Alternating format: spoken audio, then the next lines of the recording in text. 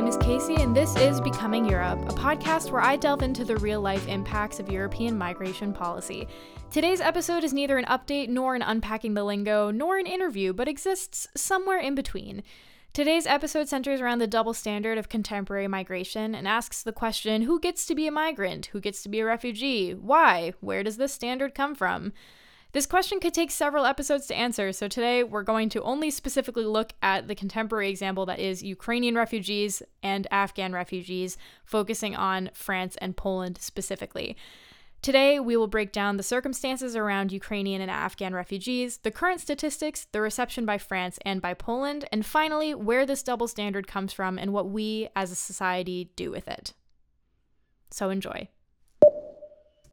To start with the circumstances, understandably, both the events in Afghanistan and Ukraine are ongoing and always changing.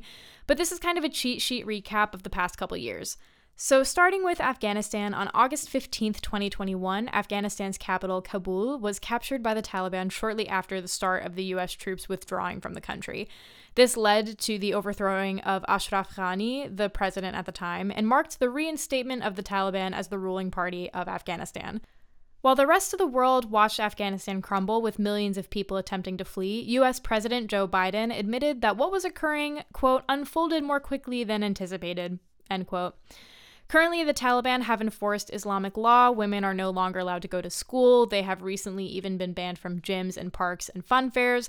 Not only that, but according to the Council on Foreign Relations, more than 90% of the population in Afghanistan are suffering from some kind of food insecurity.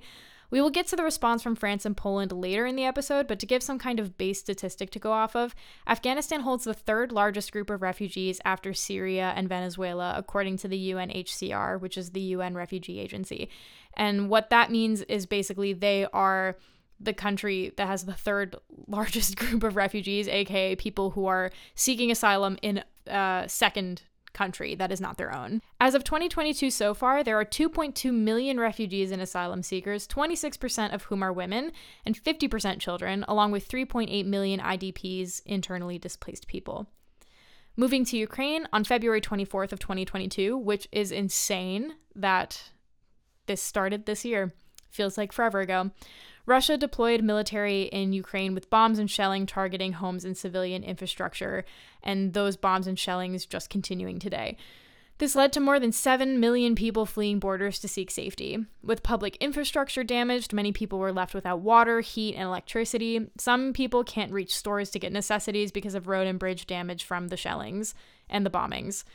As of November 8th, 2022, 7.8 million Ukrainian refugees were registered across Europe, with the majority residing in Poland. Now to get to the reception by France and Poland. To give specific statistics, as of November 8th, 2022, Poland has 1,489,155 Ukrainian refugees, and France has 118,994. On the other hand, Poland has received 7,700 applications in 2021 from Afghan and Belarusian refugees, with 1,300 to 1,500 Afghan refugees specifically being welcomed in August of 2021.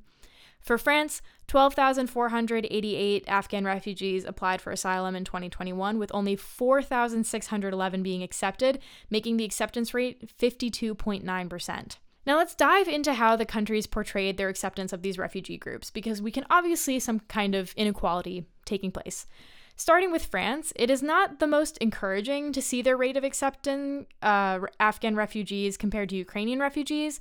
However, to break down France's response to both refugee groups, when Kabul was captured by the Taliban, French President Emmanuel Macron was quoted saying, "We must anticipate and protect ourselves against irregular migratory flows that would endanger the migrants and risk encouraging trafficking of all kinds," end quote. While also saying that France will continue to do, quote, its duty to protect those who are most under threat in Afghanistan, end quote. On paper, this seems to be a rather fitting response. He states that France will help Afghan refugees, but will anticipate the influx of migrants coming to France. However, the use of the phrase protect ourselves paints a different image of acceptance. Not only that, but Macron cites that an influx of migration leads to an influx in human trafficking, a statistic that has only ever been phrased as, quote, possibly posing an increase, end quote. According to the Migration Policy Institute, quote, many countries mix data relating to trafficking, smuggling, and irregular migration, meaning that figures are often little more than estimates, end quote. So people just kind of mix all of these statistics together to the point that, yes, migration could cause some kind of event to occur, some influx to occur with trafficking, but there is no proof. Despite the apprehension held against welcoming Afghan refugees, France seemed ready and willing to accept any number of Ukrainian refugees, to the point that Macron condemned the UK for their lack of response. Additionally, there is a new reception center in Paris only for Ukrainian refugees that includes 2 gymnasiums along with day centers, humanitarian centers, and a virtual house to help students and scholars. From these actions alone, we see a double standard forming, if not already effective, in place. Moving to Poland, a nation that has statistically been welcoming at least 1 million Ukrainian refugees. On November 25th, 2021, Polish Prime Minister Mateusz Morawiecki, and I apologize if I butchered that. French is my strong suit with Arabic kind of behind it. So I apologize if that was just a complete butchering, but I tried my best. He stated that flights of migrants from the Middle East to Belarus have stopped, stating, quote, today it is a closed path. However, we are afraid that the next step will be inviting migrants, refugees from Afghanistan, end quote. Not only that, but many Afghan refugees were held at the border of Poland, and those who were airlifted to Poland were left with the asylum process. On the other hand, Polish parliament created a special law that allowed Ukrainian citizens and their families equal access to the Polish labor market, healthcare, and education. So, clearly, difference in reception. To move to the double standard, given these statistics and these examples, the double standard is clear. Across the board with these 2 countries, with many other European countries fitting the same agenda, it is plain to see that Ukrainian refugees experience more immediate and welcoming aid than the Afghan refugees. However, this double standard does not only exist in hypocritical statements and statistics. Many news sources and refugee organizations have noted this double standard. For example, Amnesty International has accused France of having this double standard regarding its treatment of refugees. In an article by the organization Info Migrants, they cite this claim by Amnesty International and back it up with the French government putting a program in place to welcome, quote, at least 100,000, end quote, Ukrainians, and yet gave a speech a few months prior stating that France needs to protect itself from irregular migration flows. So you see how in the same breath they say we will be super, super welcoming to this population, but we should beware of people coming from a different location. Nathalie Godard, a director for Amnesty International France, was quoted saying, "What we have been seeing over the past few weeks clashes particularly with the way authorities spoke about Afghans." For Poland, Felipe Gonzalez Morales, a UN expert on the human rights of migrants, has given his own criticism, stating that there are unaccompanied children in refugee camps, the same camps that hold no Ukrainian refugees. Additionally, Poland has signed on a new law that would allow them to, quote, immediately push back migrants who are apprehended while trying to cross the Polish border outside official crossings, end quote, and restrict the ability of those who are apprehended to apply for asylum. And this was found unconstitutional, and yet it is still occurring in Poland. It is still talked about. It is still kind of not the goal necessarily, but the sentiment towards accepting migrants and refugees crossing from quote-unquote unconventional patterns. And if you want to hear me talk even more about the whole unconventional path kind of discussion, you can listen to my episodes with Cassandra from Soul Food and Miriam and Hira from Our World 2. And now we try to unpack the reason for the double standard.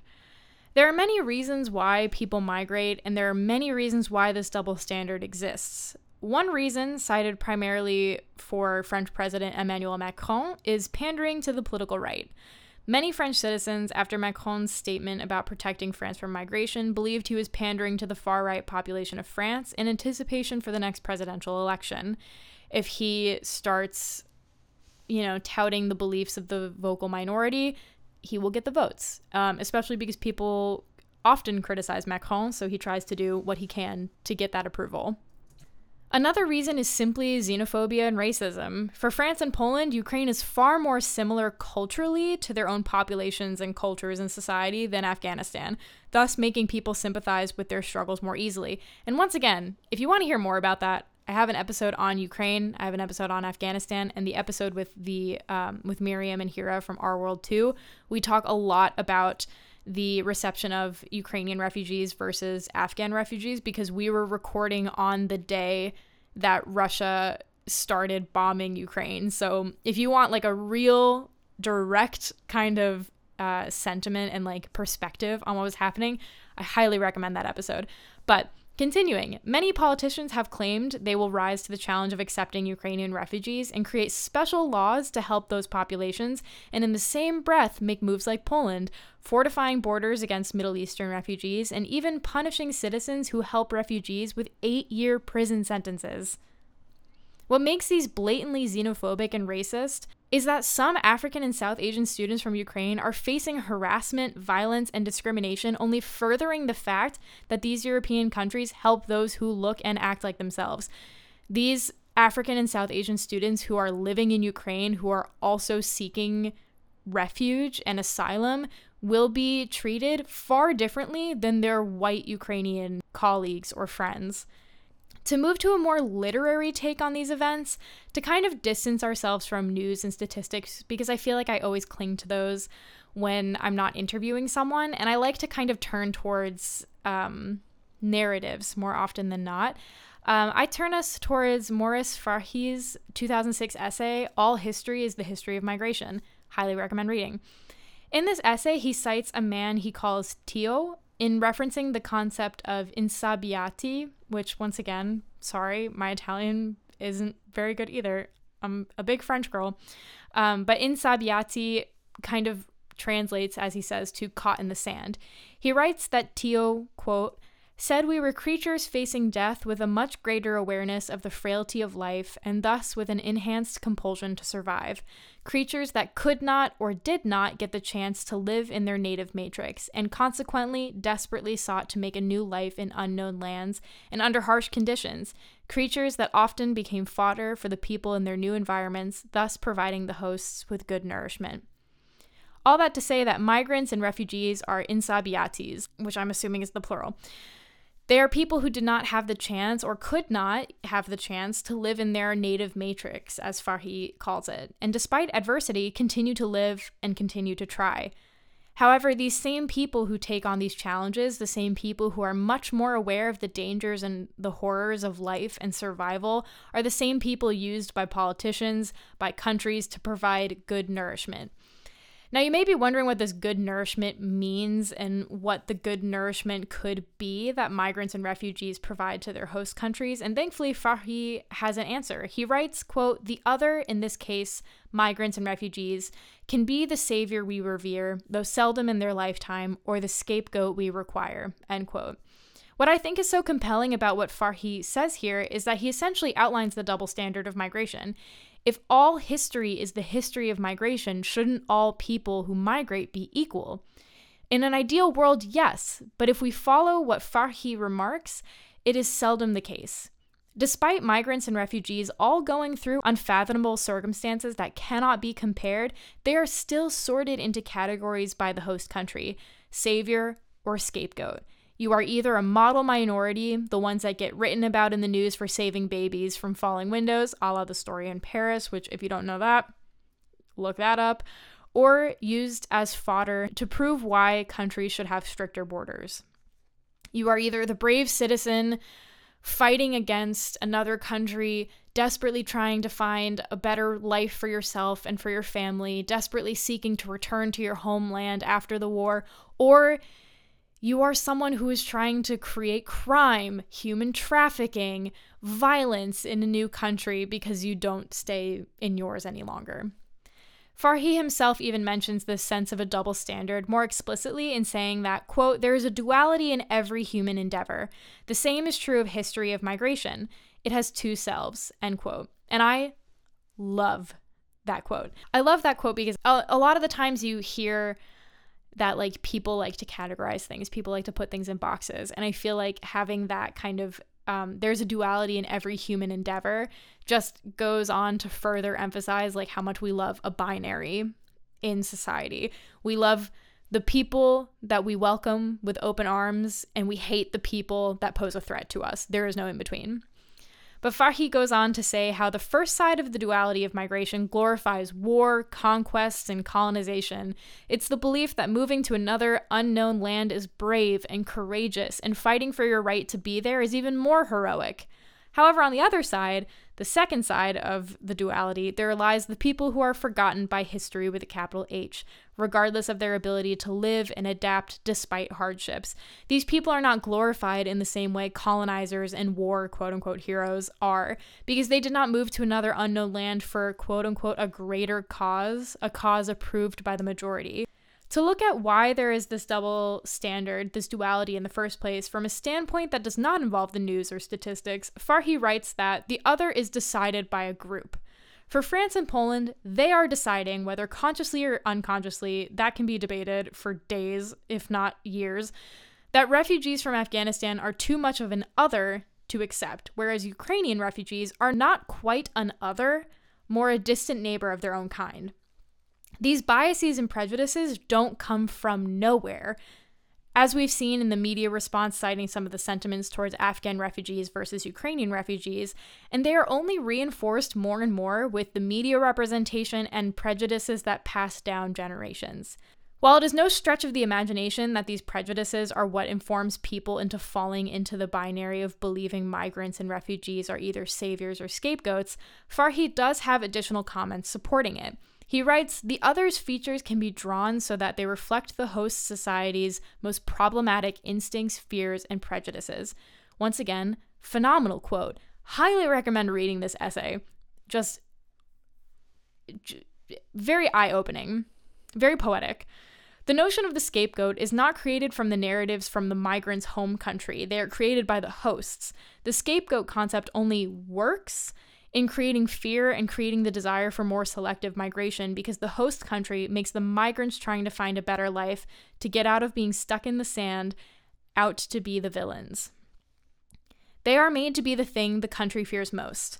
For example, in an article dated July 20th, 2022, so this year, I know it's December now, but not that long ago, it said that the Commission Nationale Consultative des Droits de l'Homme, or the CNCDH, a group that monitors it's a French group, if you couldn't tell by the name. It's a group that monitors France's respective human rights, has, quote, hit the alarm button in its annual report on the fight against racism, anti-Semitism, and xenophobia. The institution underlined the continued prevalence of discriminatory behaviors on the basis of real or assumed background, religion, or skin color, end quote. These prejudices aren't based in the culture of the other, rather reflecting France's real fear of people who simply aren't what they deem French, or close enough to it. The article continues to state that the pandemic has allowed a breeding ground for anti-Semitic conspiracy theories in the 2022 presidential campaign, furthering a new obsession with migration and security issues. Now, the Jewish population certainly aren't touting their responsibility for the pandemic. Obviously, literally not anyone's fault, certainly not the Jewish population. So it makes you wonder where these theories are coming from and why they're gaining popularity. Of course, this is an ironic and rhetorical question, as it just goes to further support what Farhi described. The host countries attach what they fear to the other as a means of getting rid of them, as a means of having an excuse to say no at the border. If we can blame Afghan refugees for an uptick in violence in France, then we have a reason to say no, that is not racism, even though it stems from racism. Lastly, I leave you with this harrowing statistic, because if I had to read it, you have to read it too. And this just further emphasizes what Farhi was talking about.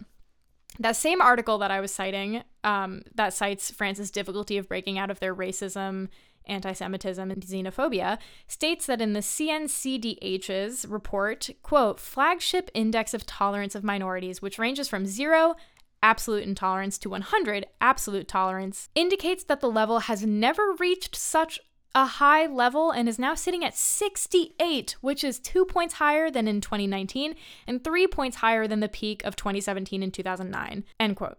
it just continues to be proven, and contrary to the narratives being told around migration, those that fall under the first side of duality, the brave people facing war directly and trying to find better lives for their families, that the reality of migration is subject to the loudest voices telling it. When driving through your own neighborhood, you may see signs claiming "We stand with Ukraine," or even the Ukrainian flags flying in people's yards, and yet the same treatment it's never existed for Afghanistan.